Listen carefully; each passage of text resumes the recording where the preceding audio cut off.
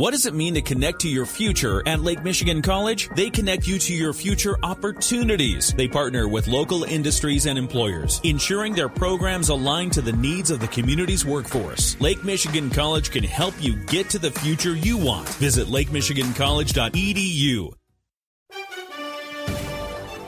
Comerica Park has now been the home of the Detroit Tigers for 24 seasons. So when you think of opponents that have the best winning percentage in Detroit, you might think it would be division rivals like Cleveland, Minnesota, or even the White Sox, or even baseball's evil empire, the New York Yankees. But you'd be wrong. The Oakland A's have the best winning percentage of any Tigers opponent since baseball started being played just off of Woodward Avenue in downtown Detroit. The A's improved to 53-30 in Detroit after a 12-3 win over the Tigers last night. The Tigers were held scoreless until the 8th inning when the A's already had a 12-0 lead. Eduardo Rodriguez made his return to the lineup for Detroit and was tagged with 5 runs in his 4 innings. The Tigers face the A's again this afternoon at 1:10, a 12:45 pregame show on News Talk Sports 94.9 WSJM. Across the lake and a little north in Milwaukee, the Chicago Cubs picked up their second straight win over the Brewers. Michael Tauchman tied the game in the 9th inning on a 2-run double.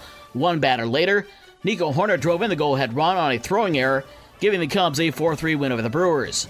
The Cubs and Brewers meet again this afternoon at 2:10.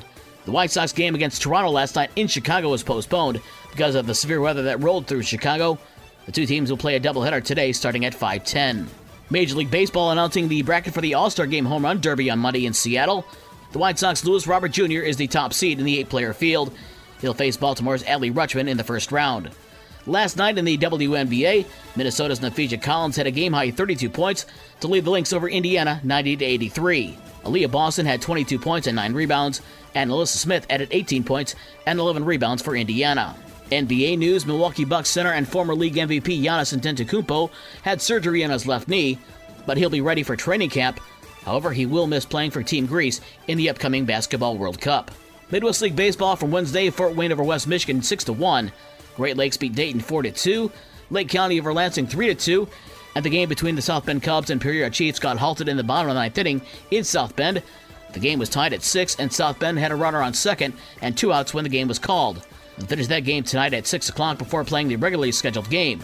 West Michigan at Fort Wayne, Great Lakes at Dayton, and Lake County at Lansing all start tonight at 7:05. For the rest of the scores from last night and the schedules for today's games, visit the podcast page on this station's website. With your morning sports for Thursday, July 6th, I'm Dave Wolf.